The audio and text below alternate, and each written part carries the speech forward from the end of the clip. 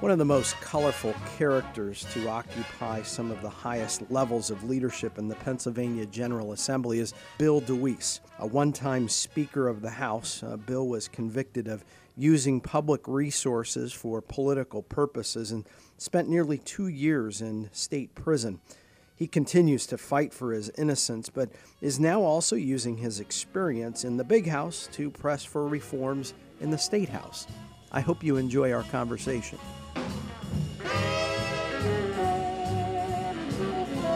Welcome to Brews and Views. I'm Matt Briette, president of Commonwealth Partners Chamber of Entrepreneurs. I'm in downtown Harrisburg at Little Lamps Coffee with an old friend, longtime friend. I won't comment on his age, which I'm sure he will do at some point. But Bill DeWeese, it's good to be with you here. Welcome to Brews and Views. Good morning, young fella. Well, young fella, thank you. Well, Bill, we've long known each other from probably over 15 years ago when we first Approaching met. 2 decades, I would speculate. And that was while you were in office. You're no longer in office, but you're here in Harrisburg, and I want to get to that point. But, of course, we want to talk about little Billy DeWeese. Let's go way back.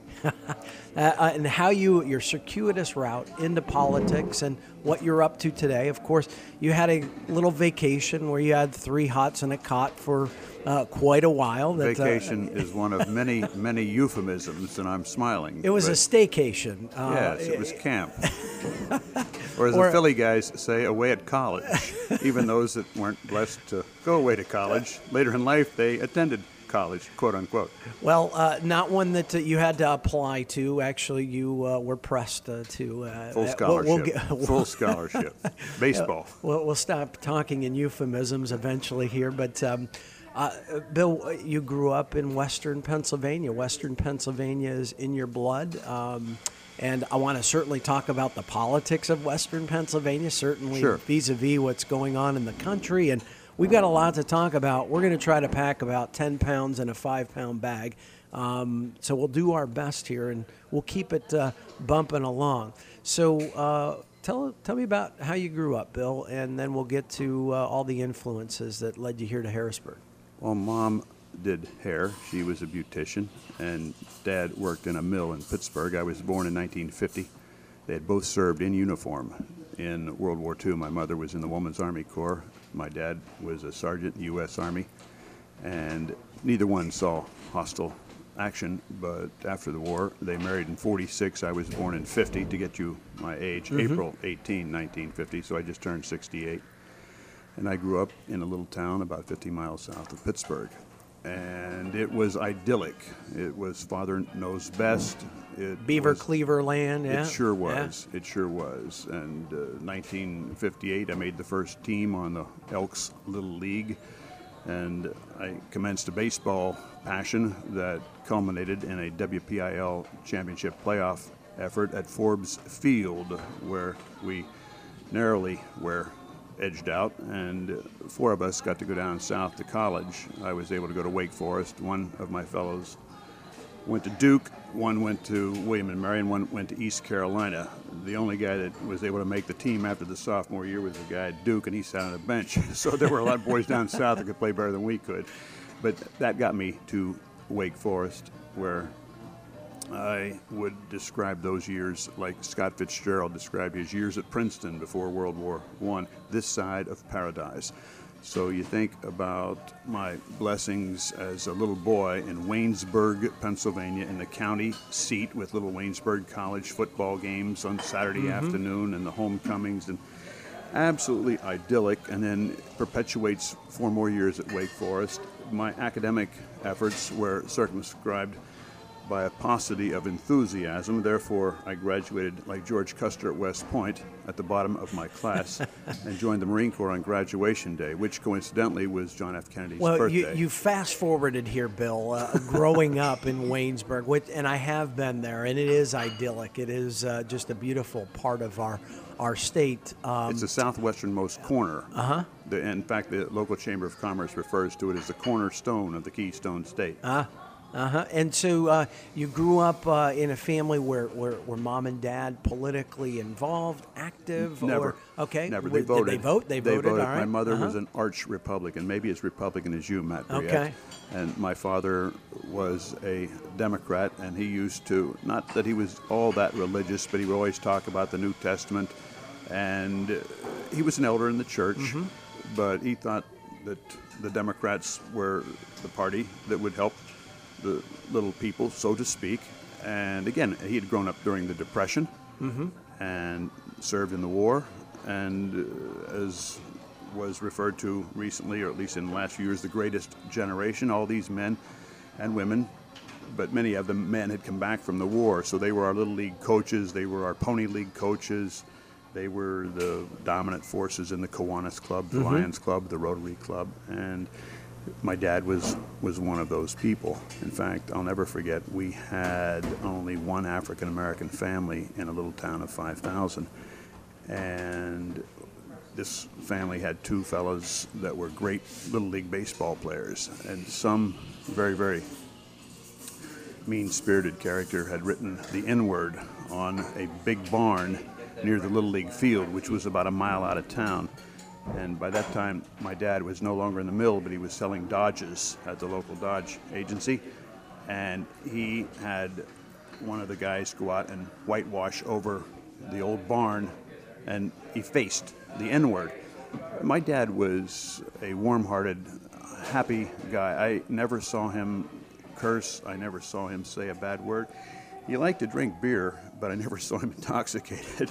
He was just one happy character, and I think I'm blessed to have been with him all those years, and my mom and dad's relationship was ostensibly flawless. I just couldn't imagine, never saw them fussing and fighting. And I know they are near and dear to your heart, and I know your father passed away not too long ago. My dad died in 2010, and Mom just died 1 year ago. In fact, it's a sublime coincidence that we're talking about her, because today she would have been 98. May 9, which, as my crazy memory goes, is one day before Stonewall Jackson died after the Battle of Chancellorsville, May 10, 1863. That's the one thing, Bill, has always amazed me is you must look over, have one of those calendars in front of you. Here's the dates I need to cite today. At one time in my career, before Mr. Corbett visited me with the establishment and the authorities, I was trying to memorize something that happened on every single day of the year. I maybe got to a fourth of them. Well, so Bill, where did your interest in politics come about? If your parents weren't, they voted. But they weren't. But Mom was a Republican and Dad was a Democrat, and they would kid about it. And I should have listened to your mother. I'm afraid. I certainly remember everything in the 60s. Again, I was born in 50, so I was 10 years old when John F. Kennedy was elected. I was 13 when he was gunned down in Dallas. And when I was a little boy, at the age of 13, I had 4 photographs on my little desk. We had a very small home, but after about 5 or 8 years, we were like the second or third family that lived there. But it was only 1 bedroom, and once I was 2 or 3 or 4 years old, they went up into the attic and remodeled and put knotty pine and made it 2 bedrooms. And my sister eventually came in 1954. And anyway, I had this desk made out of plywood built into the wall in a semicircle. And I had 4 photographs on my desk in 1963. John F. Kennedy, Jesus Christ, Roberto Clemente, and Martin Luther King. And Matt, I was a pretty religious guy as a little fella. I was not able to hold on to that like I have wanted to, but when I was a teenager, I was very focused on that. In fact, I thought about being a minister or an evangelist, because obviously I wanted that microphone. But anyway, getting back to your question about politics, I mean, I was fascinated by John Kennedy as a 10-year-old when he was elected, as a 13-year-old when he was shot, and then as a teenager, his early legacy spurred a lot of people of my generation to get involved in public life and the Peace Corps, and ask not what your country can do for you, ask what you can do for your country. So that motivation, along with the compelling, and again, I've always enjoyed oratory, rhetoric, and Dr. King was preeminent in that regard. I think that if Frederick Douglass had lived in the time of the microphone, he would have been a parallel or maybe even exceeded Dr. King. But nevertheless, I was very, very taken by King and Kennedy. And as a little boy who from the greater Pittsburgh area, who could not be impassioned by the acrobatics and the athleticism and the innumerable gifts on the emerald green that Roberto Clemente displayed. And I want to tell you about a story about Clemente. In 1960, they won the World Series in a remarkable, not off the bench, but Mazeroski came off out of the dugout, hit the home run, and went into the record books. The next spring of 61, the Eagles, not the Philadelphia Eagles, the International Order of the Eagles, back in the day when the Moose and the Elks and the Eagles and so forth were dominant, had a big banquet in Pittsburgh at the brand new Hilton Hotel, just opening up on the point in this gold shimmer you would be greeted by when you came through the tunnel and you'd see the big Hilton. So I'm 11 years old, and we're going to the welcome home banquet for the Pittsburgh Pirates. And it's April 1, 2, 3, 4, right before the first game of the 61 season, after they had won the series. And the thing started at 6 o'clock, and my dad takes me in, and I repeated this at my dad's funeral. My dad takes me in there about 3:30. He gives $20 to the busboy. Now, $20 back in 1961 would be like $100 today. Yeah, sure. And and he opened the door, and we went in to the Hilton Ballroom. And for like an hour and a half, 2 hours, we were the only two people in there, except for the staff that was getting ready for the banquet. And every table had a big sign, Mazeroski, Clemente, Vernon Law, Dick Grote, Bob Skinner, all of the great. And you can see they can't see it on the radio, but I have the goosebumps. And all of a sudden, we go to the Clemente table, nobody in there, and he sits one seat away from me. And at 11 years old, I must have been slow, because I couldn't figure out why. And then all of a sudden, at 6 o'clock, the announcer, ladies and gentlemen, the 1960 world champion, Pittsburgh Pirates. And they came in down off the stage, and Clemente came and sat right between me and my dad for 2.5 hours. Wow. Now, he didn't speak very good English at that point, and my Spanish wasn't very good at the age of 11, but I was sitting next to Roberto Clemente, the Hall of Famer. So that just punctuates my youth and my childhood, and the father-son. And my mom, neither one went to college. They went into the service, and then they went into being a small-town American couple, Ozzie and Harriet-esque. And we would sit down at the table every night for dinner. And my mom loved candles, and virtually 4, 5, 6 nights a week we would eat by candlelight. Now, it wasn't dark, but most of the lights were down, and we would eat by candlelight, even if it was hamburgers or spaghetti or whatever, scrambled eggs. I mean, the menu was not elaborate, but the atmosphere was cozy. So you end up going off to Wake Forest to college, and what do you study there? History was my major. And my passion, and or at least my academic passion. Did you start getting involved in politics in college, or I mean, where's this political bug come from then? Well, a little school like Wake Forest, and it was only 2,200 kids when I came there. Yet we were playing Penn State and Houston. We played in the Astrodome when I was down there. We played Auburn. I mean, it was the second smallest school, and I believe it still is, in the NCAA Division I. I think Rice Institute in Texas is the smallest of all of the 150 or whatever. It's now Rice University, but... Oh, did I say Rice Institute? Okay. You're dating yourself, but that's all right. But little Wake Forest at that time was dominated by some guys that were playing for the Chicago Bears and Arnold Palmer.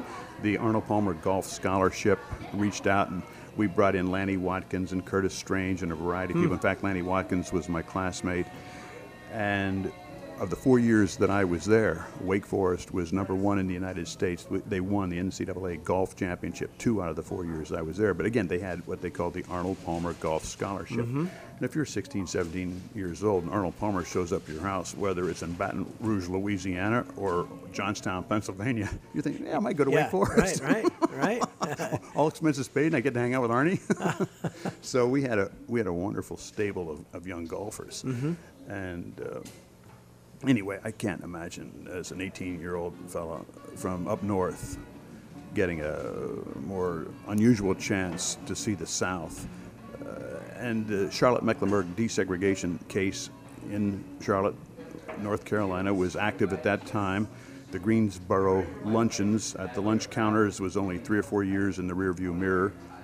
And it was still the old South to a substantial degree. Now I'm 68, so when I was 18... And like you said, you had only one African American in your community as that a was kid. So back in Waynesburg. One family, one family. Two brothers, and coincidentally, they were premier athletes and wonderfully happy, warm-hearted kids, and So going to the South was quite the culture shock in a way. Yeah, it's not like going to Atlanta in 2018. Yeah, yes, right. Yes, you get about because they're in 67, 68. Yeah, 68, 69, 70. You go about a mile out of Winston-Salem, and the red clay of the Carolina Piedmont exhibited all kinds of personalities, and many of them would not be happy and Christian. They were. So get to where the politics start to enter into this. Wake Forest, Duke's the premier university in the South, but Wake Forest, Vanderbilt, Emory, these are pretty. I would never have gotten to go there had I not been a baseball player. And then, as I told you, or I'm telling you now, my sophomore year, the coach indicated that he didn't need my athletic services. So with some tutors and some good fortune, I got out of there in 4 years. But it was an academic institution that would have been over my head unless I just really, really studied and worked as hard as I could just to get a C average and leave. And boom, in the military right away. But we probably had 20 or 30 student body presidents in their senior year in high school from Lexington, North Carolina, or Yadkinville, North Carolina, or Gibsonian, North Carolina. It seemed like every student body president in North Carolina ended up at Wake Forest.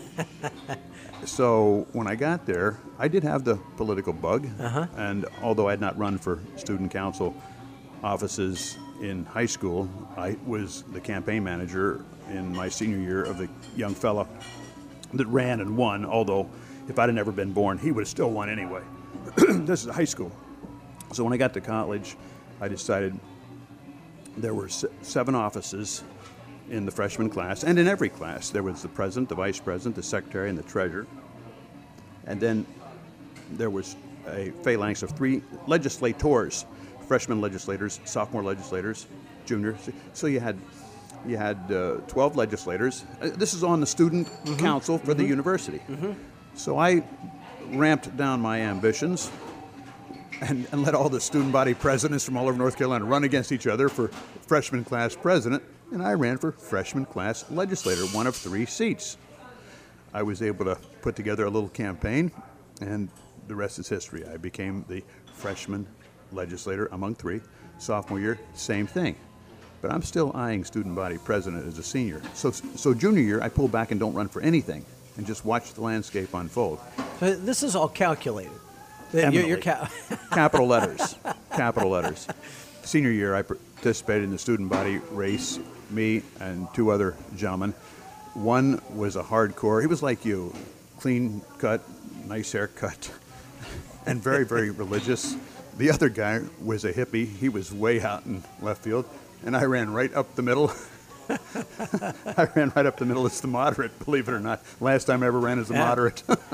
Well, we'll get to this, Bill, but you probably are more moderate even today in 2018 relative to where things have gone politically. Possibly. I certainly want to talk about that. But so you finish up at Wake Forest, and you end up joining the Marine Corps, and you. I graduated at 11 o'clock in the morning on the 29th day of May, 1972, and I was in the Marine Corps at 1 o'clock in the afternoon, 2 hours later. Now, I'd already had, my parents didn't know it, but I'd already been down to Raleigh to the federal building and gotten my physical exam, and I was in the officer training program, but you couldn't go in it until you had your college diploma. Well, when you say your parents didn't know, would they have not wanted you to be going into the military? My father definitely was very, very positive. I mean, they didn't know. It was a surprise. Okay. So here I am, the student body president of a small southern university, graduation day, cap and gown. They're not real happy that I'm at the bottom of the class. And when I say bottom, 535 graduates, I might have been 515. I mean, I was way the heck down there.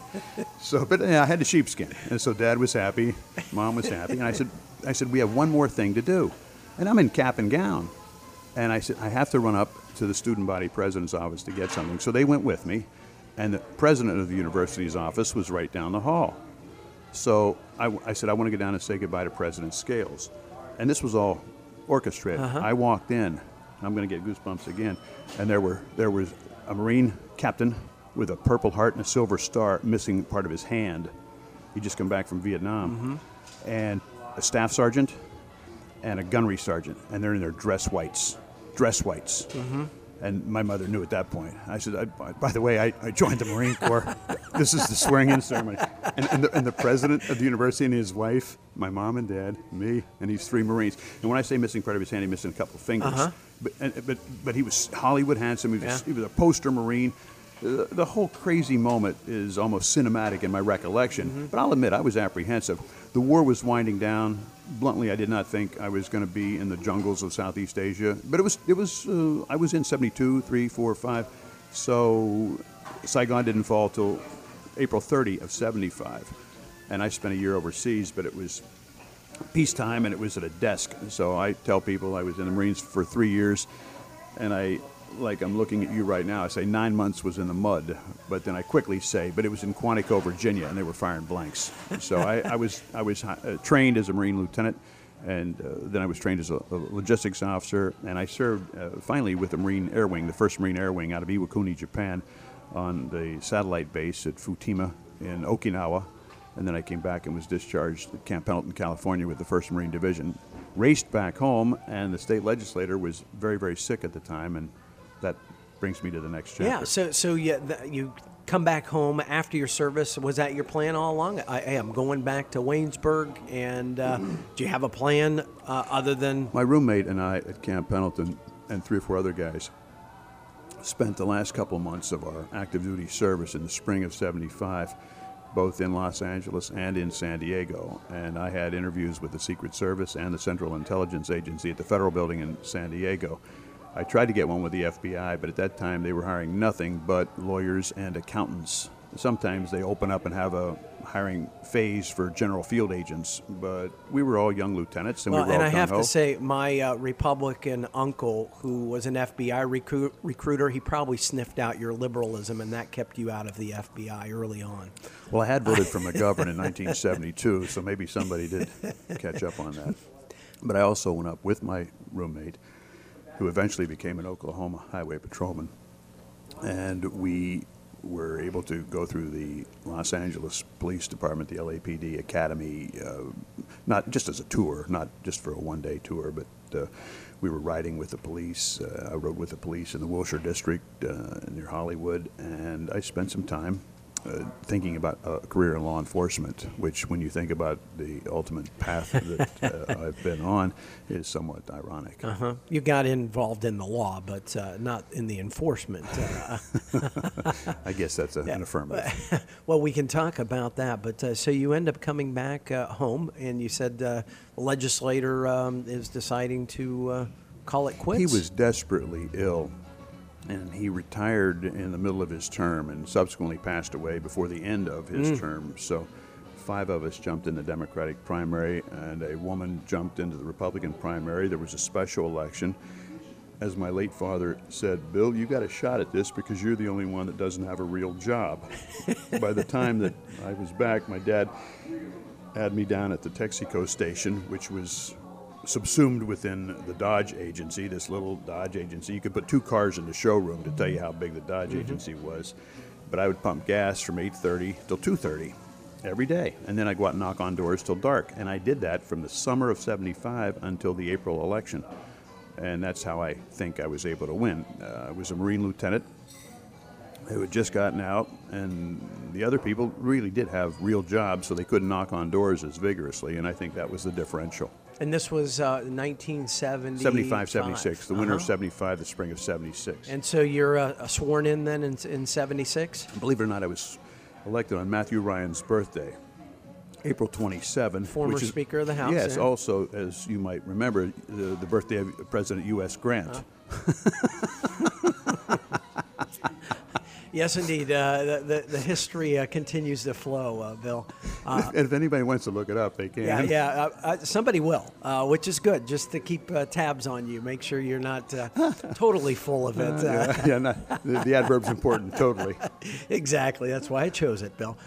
So you end up getting elected then in 1976. And then sworn in on May 10, which I will admit, I did go out and look and see what all had happened in history on May 10. And it was Stonewall Jackson's death day. And I can't remember. I know. Winston Churchill became Prime Minister of England on May 10, 1940. Here at the microphone. Of course. Here at the microphone, I was momentarily forgetful. So, Bill, I know the dynamics in Western Pennsylvania has definitely shifted over time here, and even goes back to your comments with regard to John Kennedy.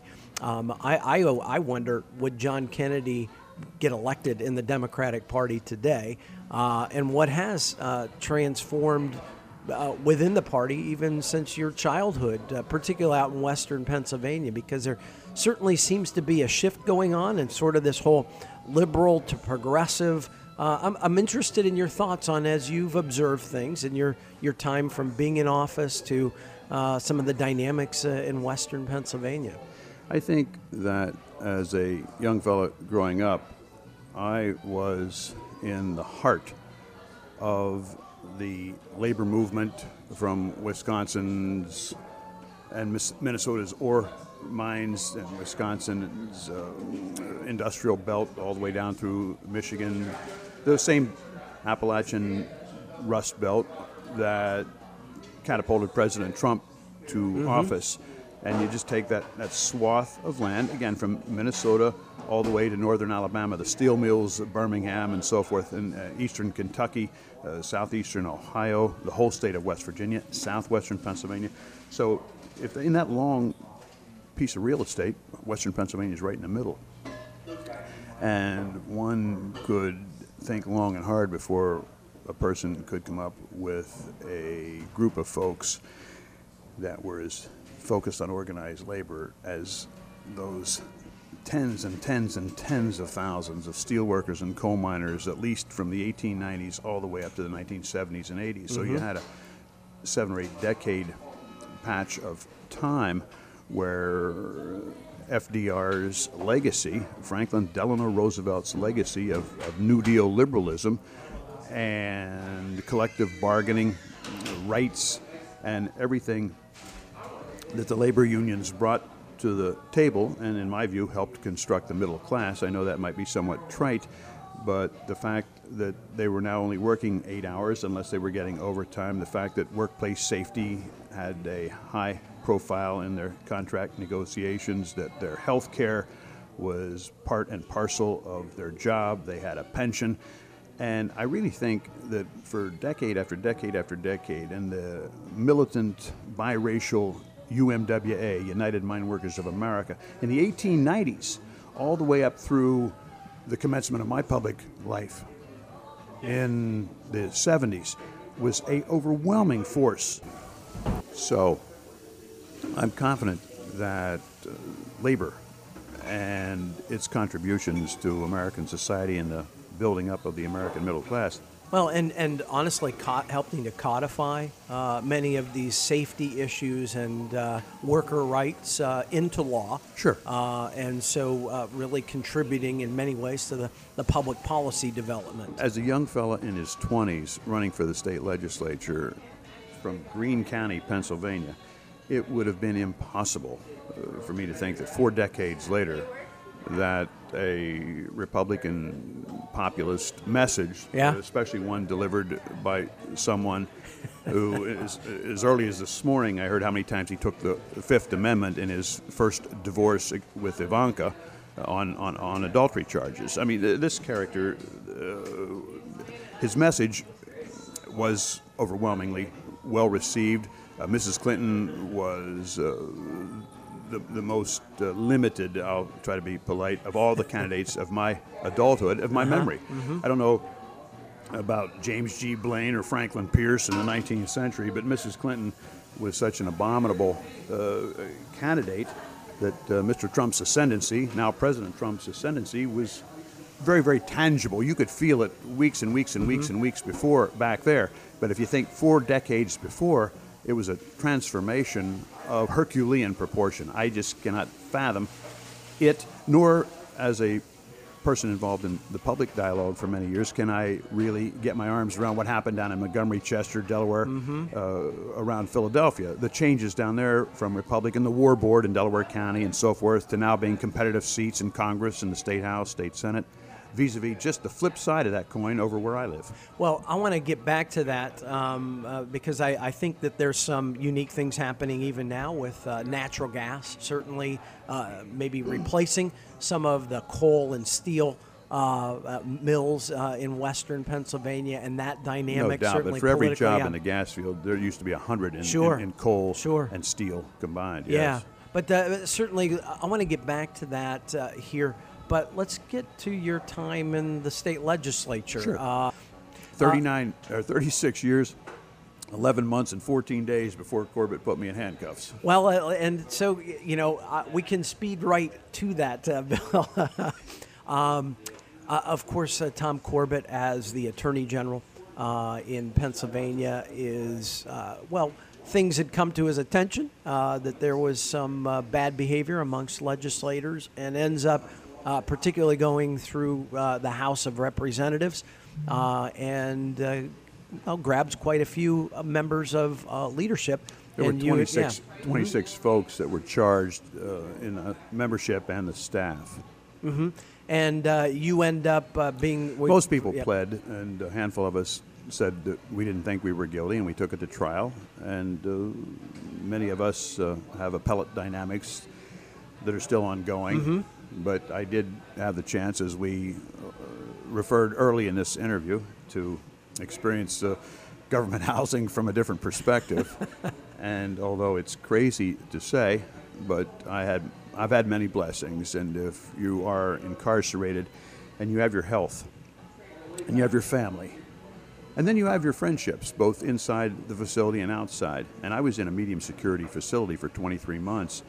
And I get along very well. Well, and you were a medium relative to the others that were convicted. You were at the highest level of well, security, there are 5 right? levels. There are 5 levels of incarceration, or I should say, control by the Department of Corrections. Level number 1 is you're on probation or parole. Level number 2, you're in minimum security. Level number 3, you're in medium, which is where I was. Level number 4, you're in maximum, and level number 5, you're on death row. So I was in the middle. Now, all the other politicians and staff, and I think out of the 26 indicted, I think 19 were able to plea bargain or get immunity. But as far as those of us that went, quote unquote, away, or were away at camp or away at college or whatever euphemism, and the slammer, the jug, the joint, and the hooskow. You heard them all, yes. I heard them all.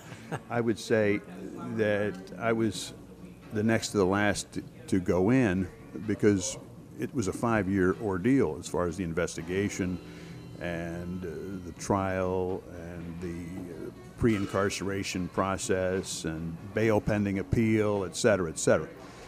But once I went, the minimum security facilities, there are only 3 of them. One's over in Somerset at Laurel Highlands, the other's up at Mercer, and then the third one is at Waymart. Well, some of my colleagues were already habituating those 3 sites. So the next one up was medium, and that's what I got. And and you think they wanted to keep you all separate? To some degree. Okay. To some degree. It was jocularly referred to by Because somebody. you might collaborate and have a Well, jailbreak, was that the concern? The lighthearted humor was, and Secretary Wetzel denies this, and I have to believe him because he's an honorable man, but the urban legend was that Wetzel said, "I'm not going to put DeWeese any place where he can start a caucus." So I mentioned that to the Secretary the other day on the escalator in the Capitol building, and he chortled, but he denied it. Anyway, is looking back, it reminds me of Nat King Cole's "Looking Back," marvelous song about mistakes that are made. Anyway, looking back, I think that the fact that I was put in a facility with 100, 200, and I'm not sure because the count always oscillated, but there were between 100 and 200 men doing life sentences. I was in a medium security facility, but if you're doing life in a medium security facility, that means you've already been in level 4. You've already been in max, and you've behaved yourself.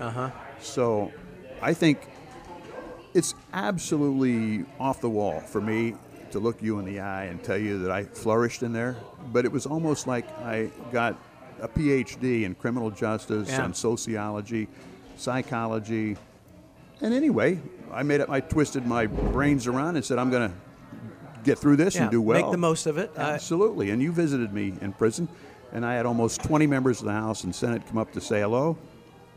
And I was blessed to have many, many visitors. Life was tolerable, and here we are. Well, I visited a number of times, and while you may not have had a caucus, I think you earned nicknames of senator or mayor.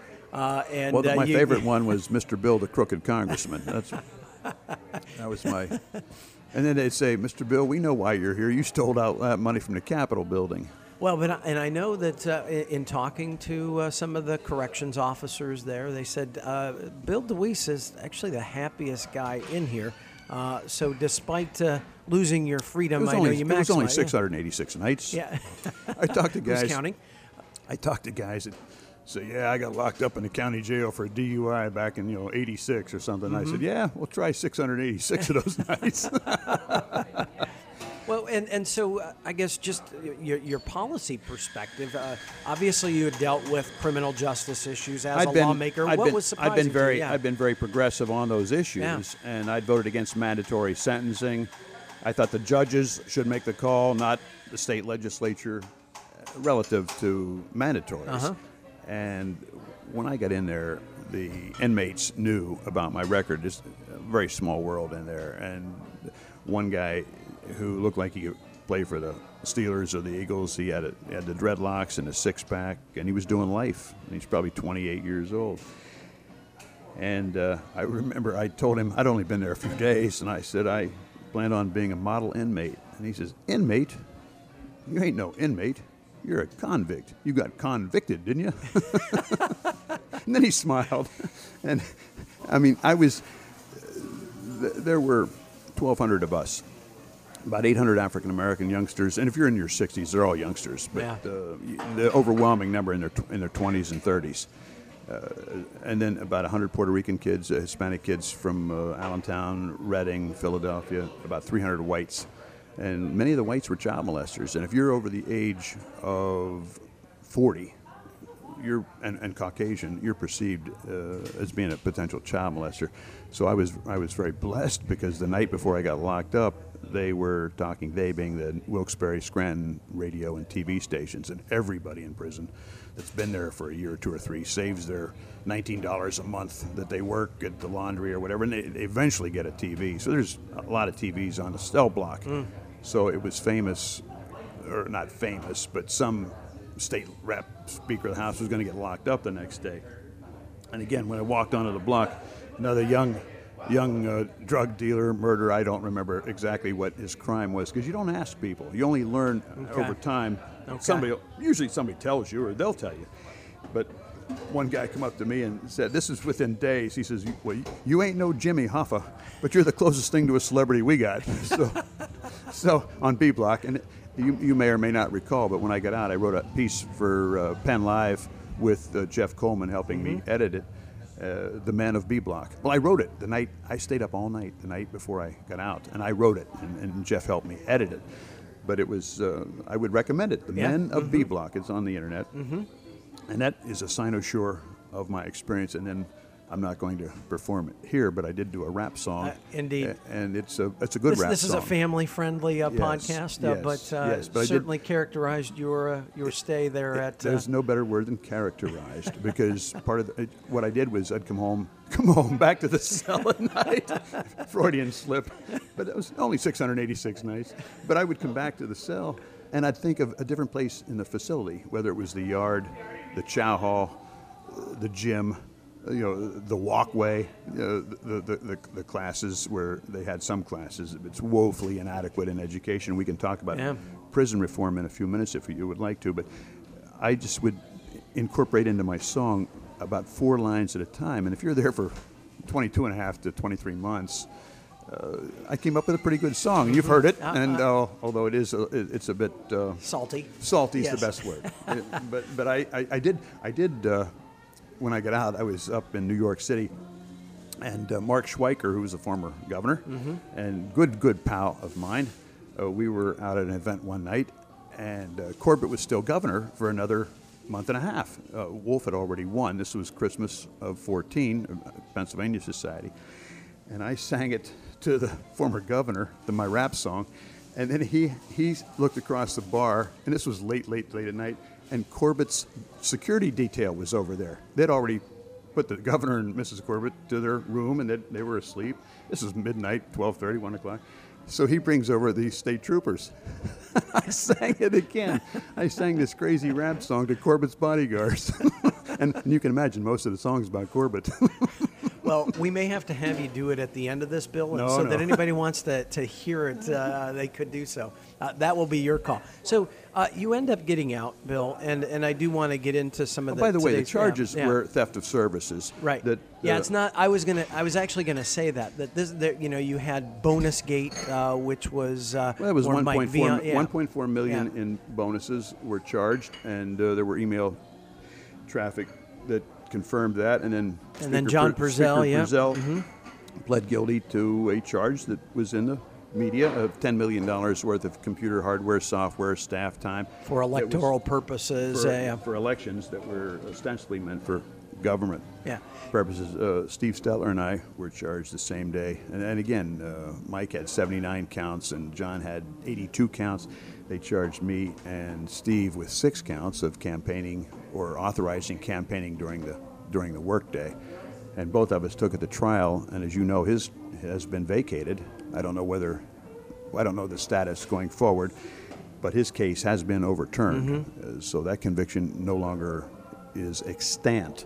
And I'm in a appellate circumstance, so I don't want to talk about my case per se, but the charges were that our folks were campaigning during the day, and that was theft of services. Well, and the essence of my appeal was, and the reason I took it to trial, is I had 43 men and women over the period of time that the charges included that heard me admonish my staff, make sure you're not campaigning on government hours, make sure you've got a leave slip for a personal day, a vacation day, or a lunch hour. And I had 43 witnesses, and the court only allowed 8 of those witnesses because that's how many they put up against me. 8 of my best friends. And parenthetically, Matt, I've had coffee, lunch, or dinner with 7 out of the 8 people that testified against me on the stand, sent me to prison. But again, while I was in there, and it didn't take me long, I just said, listen, I'm not going to go through my life as an unhappy character. I'm going to get out and find those guys and gals and talk to them. And we're all, 7 out of 8, we're all back together as good acquaintances, good friends. But I really think that if I had 43 against 8 in that jury dynamic, I could have prevailed because they were out for 3 or 4 days after they heard. I think we concluded on a Wednesday afternoon, and they didn't come back with a verdict until Monday. And again, I was tried 210 miles from my hometown. I think we asked for a different venue. And here we go. We'll just see what happens. But again, I wanted to make sure that I took my father's sense of humor, my mom's steadfast work ethic, and came out of that unhappy setting as a more full and well-rounded person. Well, and somebody in that situation may say, "All right, I am done with Harrisburg." But here we are, sitting in downtown Harrisburg, almost in the shadow of the Capitol. That's right, and you continue to work on issues that you're interested in. Certainly, So what are you doing? I'm a volunteer with the Pennsylvania Prison Society, and I went down by train yesterday to Philly, and was at our annual meeting. And we have 4 meetings a year, but one meeting is for organizational purposes, and it was held at the Eastern Penitentiary, which is an old museum. It's been closed for decades. Capone was held there for a bit. Al Capone was there. Senator Sharif Street was there last night, as well as others. And then I came home late last night. But I'm in Philadelphia on a semi-regular basis with my work with the Pennsylvania Prison Society, which, by the way, was founded in 1787 by Benjamin Franklin, Benjamin Rush, and other Philadelphia And it was nabobs. what they were moving away from the traditional jail, if you will, to penitentiary, and using the word penitent and rehabilitation was really the whole driving of Eastern. I know I've been there. Yes. And so, I mean, that was sort of this, and it seems like we're getting back to that when it comes to criminal justice reform of like, hey, when we send people away, 90% of the folks going through the front door are going to come out the back door. 9 out of 10. So we need to make sure we do a good job of, equipping those folks with the education they need, with the skills that they may need in order to be a productive member of society when they're sent back. And I think we're failing woefully, drastically, and seemingly incontrovertibly, because 6 or 7 out of 10 young fellas, and I'm going to speculate that the female population mirrors these statistics, they're going back in. So 7 out of 10 that get out go back in.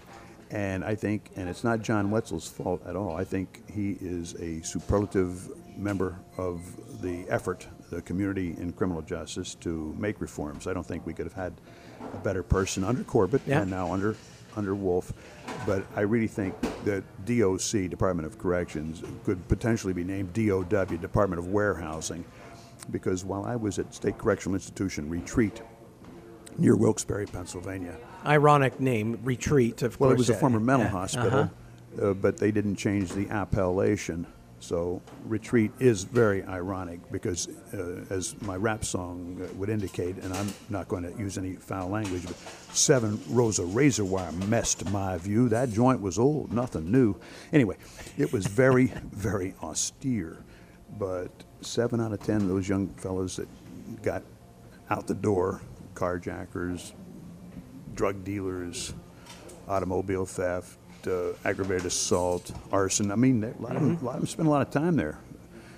5 to 10 was not an unusual sentence. In fact, I'll never forget this one Hispanic, a fellow named Alberto, and he had a back as big as this table that we're looking at right now. And on the back was a magnificent tattoo, and I mean, it was like 1.5 feet high and a foot wide, and it was a tattoo of the Virgin Mary, and out of each one of her shoulders was emanating a flag, one of the United States and one of Puerto Rico. And he was rather famous because he would do his push-ups on his hands. He would be standing on his head and do push-ups. That's how strong this guy was. And he was doing 20 to 40. And again, you don't ask somebody what they're doing unless you get to be really good buddies. But Alberto and the senator, and I'm smiling because I was never a senator, but I was in there anyway. He would always call me senator. And one day I said, Alberto, you got 20 to 40. And he was like on year 17, so he's out by now. I said, I just looked him in the eye and says, what the heck did you do? And he said, Mr. Bill, I kills the drug dealer that came to kill me. I mean, that's the kind of world that we have in there, but I don't know that Alberto is going to be okay on the outside because during the 2 years before I got there and the year that I was there, 2 years that I was there, in that 4-year period, they had closed 4 different entities at that one medium-sized facility with 1,200 men. They closed the culinary school. They closed the body shop school. They closed the music school. And they closed the facility where they were growing plants, the greenhouse. Okay. They tore it down right in front of my eyes. And these youngsters, especially from tough inner city settings, whether it's Philly or Pittsburgh, Lancaster, Reading, Erie, if you get out of prison and you've got an ability with plants, and you could go into the Philadelphia suburbs and take care of Dick Sprague's house with mowing the yard and taking care of the plants, or you could go down to the local Holiday Inn and be in a band and make some money, or you could certainly, I mean, one of the most alluring entities outside of the prison is a kitchen in a big hotel or a nice restaurant where these men and women can get a fresh start. Well, they closed the culinary school. the body shop. I mean, those four entities. They closed them. Why did John Wetzel close them? Because he didn't have the money. Why? Because the legislature wouldn't give him the money. Why? Because we don't have a severance tax. Good segue there, Bill. Because I thought you'd like that. So I mean let's tackle it right now, because I know that topic continues to be something that Tom Wolf desperately wants, as do all of the unions that, of course, to pay for their pensions and health care and so forth. That being the government sector unions. But out west, this has become one of the big job creators in your communities back home, and certainly in western Pennsylvania. Are you have a tension there of hey, let's have the highest tax in the country, on top of the impact fee that is already paid by the gas industry? Versus, I mean, you seem to be caught in the middle here, Bill, or are you not? No, I'm not. I think that under Governor Rendell, we should have looked at the 21 states that have a severance tax, from George Bush's Texas to Dick Cheney's Wyoming, all the 21 states that have severance tax, West Virginia, no Ohio. Income taxes, of course, in those, but we're talking about one tax at a time, right? If we don't have it, we need it, but if we do and they don't, it's okay, right? Got it. I appreciate your perspective. I just don't happen to identify with it. But I think that we needed a severance tax, no impact fee, somewhere in the middle among the 20 states, and it never came about. And I think the impact fee gains us a certain amount of leverage, especially in the communities where the gas is extracted. But the Commonwealth, I think, would have been better served. And even now, I think a modest tax that would be built into the business plan of these big, whether it's Shell or Range or whatever, I think some of these would have, at least during the Rendell administration, they would have gone along with this kind of a tax.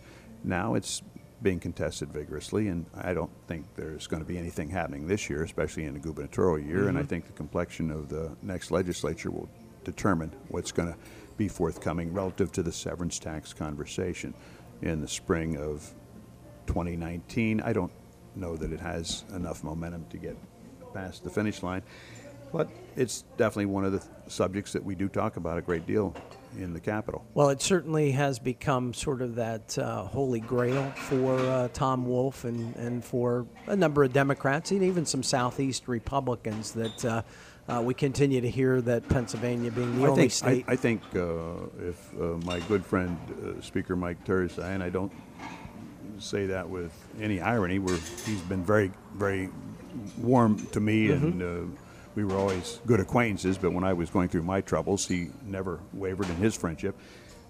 We don't agree on a whole lot except friendship, but if Mike would have been, if he would have been inclined to put it up for a vote, I think, with, as you indicated, the Southeastern Republicans, 15 or 20, and that phalanx would have taken it over the goal line.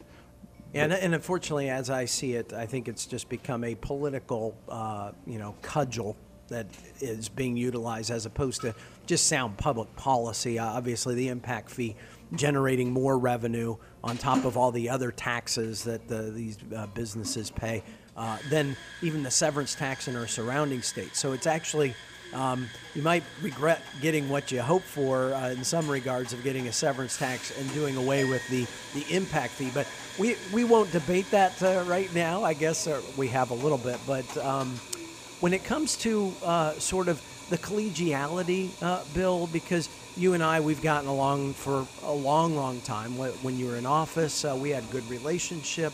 You talk about Speaker Tursai being from the other side. Are we losing that in Harrisburg, or is this really more just a national phenomenon that we see of everybody kind of running to their tribes and not really being willing to come together and work together? What's your assessment of kind of Harrisburg and politics here in Pennsylvania? I think that when Tip O'Neill and Ronald Reagan were able to mix it up in the 1980s and get work accomplished in Washington, D.C. in the 1980s, going back 150 years to the age of Andrew Jackson in the 1830s, people got things done, and people can deprecate the smoke-filled room all they want to. but the smoke-filled room gave us Abraham Lincoln. The smoke-filled room gave us Harry Truman, two of our preeminent chief executives in the national framework. And Donald Trump, maybe? I don't know. I'm going to be respectful. I was a former military officer. I'm going to be respectful of the commander-in-chief. I certainly was not happy with my candidate in the national election. I did. Sorry to knock you off of your stride there. No, but, that's okay. yeah. That's okay.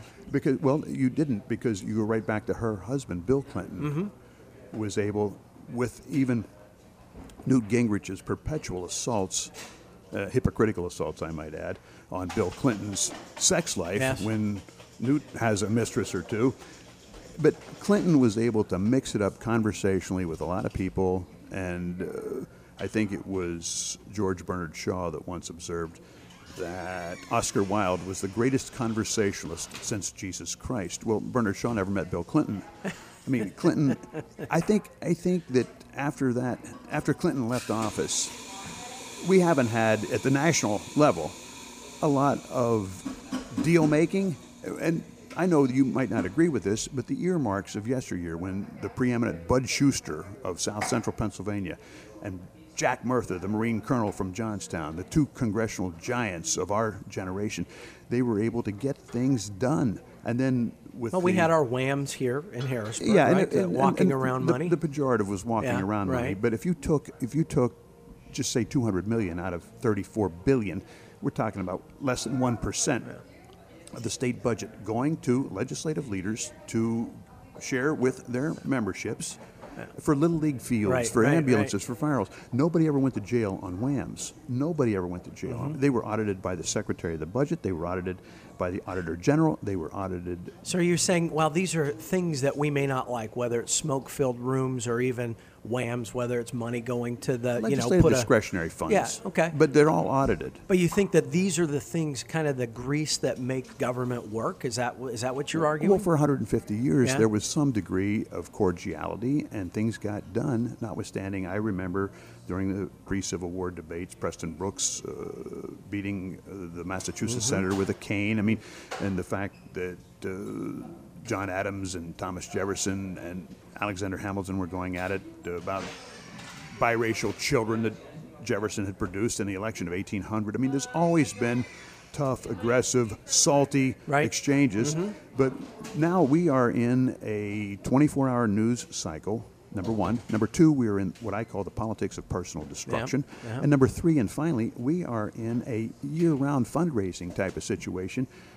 We had a congressional race back in the West recently, and other people that were talking about running, it was explained that you have to raise $5,000 a week. That's $500,000 a year. You have to raise at least $1 million a year in a competitive setting. You have no life. So again, 24-hour news. Number two, personal destruction, day in, day out. Number three, constant fundraising. And then we get up to this Capitol building, or the other 49, or the big Capitol building in Washington, D.C., and everybody's trying to preserve their seat, and nobody's talking to anybody, and things aren't getting done. Do you think we can turn this around? I mean, do you think we can get back to where you have, real bipartisan deals or problem solving? I'm an optimist. Yeah? I'm a congenital optimist by nature, and that's not going to change. And I'm doing everything I can to bring my union brothers and sisters into rooms where they will be talking to Republican members of the House, Republican members of the Senate, rank and file, committee chairman. Bill, I appreciate your taking time to join me here at Little Lamps. And anything else that you would like to say and share with our listeners? No, but to take off on your last question, I really do think that we have so many blessings in the United States. Fundamentally and undergirding everything is the Constitution. And I just can't figure out, and my own experience gives me an additional texture, if you're healthy and you have friends and you have this wonderful opportunity to serve in the State House or the State Senate or in the executive branch here or the judicial branch, why we just can't get along better and figure out how to compromise. And there's got to be compromise on the edges no matter what. And again, on policy, it's yes, where you don't have to surrender your principles or compromise your principles. but we say, look, in order for us to accomplish something, you need to leave this table with something, and I need to leave this table. And I think that's always been the American way. Yes, 100%. And I know that you're going to roll your eyes, but even on the pension legislation of recent days, the liquor legislation of recent days, certainly nobody got what they wanted. But it, in your view, inched its way in the right direction. Sure, you bet. In the direction of some of my friends, it inched its way in the wrong direction. But at least there was some momentum. And I doff my hat to the Republican leadership in the General Assembly and to Governor Wolf. And although it wasn't quite Tip O'Neill and Ronald Reagan, it was certainly heading in that direction. And if I'm blessed to have my mom and dad's longevity, I'm going to spend the next couple of decades, and I can't believe I just said that, but I mean it, working with my labor union brothers and sisters and middle-class folks and people that are incarcerated, especially families of the incarcerated, and trying to have some small impact in that building. I'm always focusing on the judiciary committees and what they're doing and sentencing and so forth. And I'd like to think that I have something to share vis-a-vis my experiences, because I got to be the Speaker of the House, and then I got to be a resident of the big house. And I'm a better man by both experiences. Well, on that note, Bill, I appreciate your joining me. I appreciate our friendship. While we've always seemed to be on opposite sides on policy fights, we can do so in I think a respectful manner, and something that I hope we can model for others, and how we can actually accomplish big things in Harrisburg still. I look forward to our next chat, and we could do a whole podcast just on criminal justice reform. And we may very well do that. So, Bill, thanks for joining me here on Brews and Views. It was a pleasure.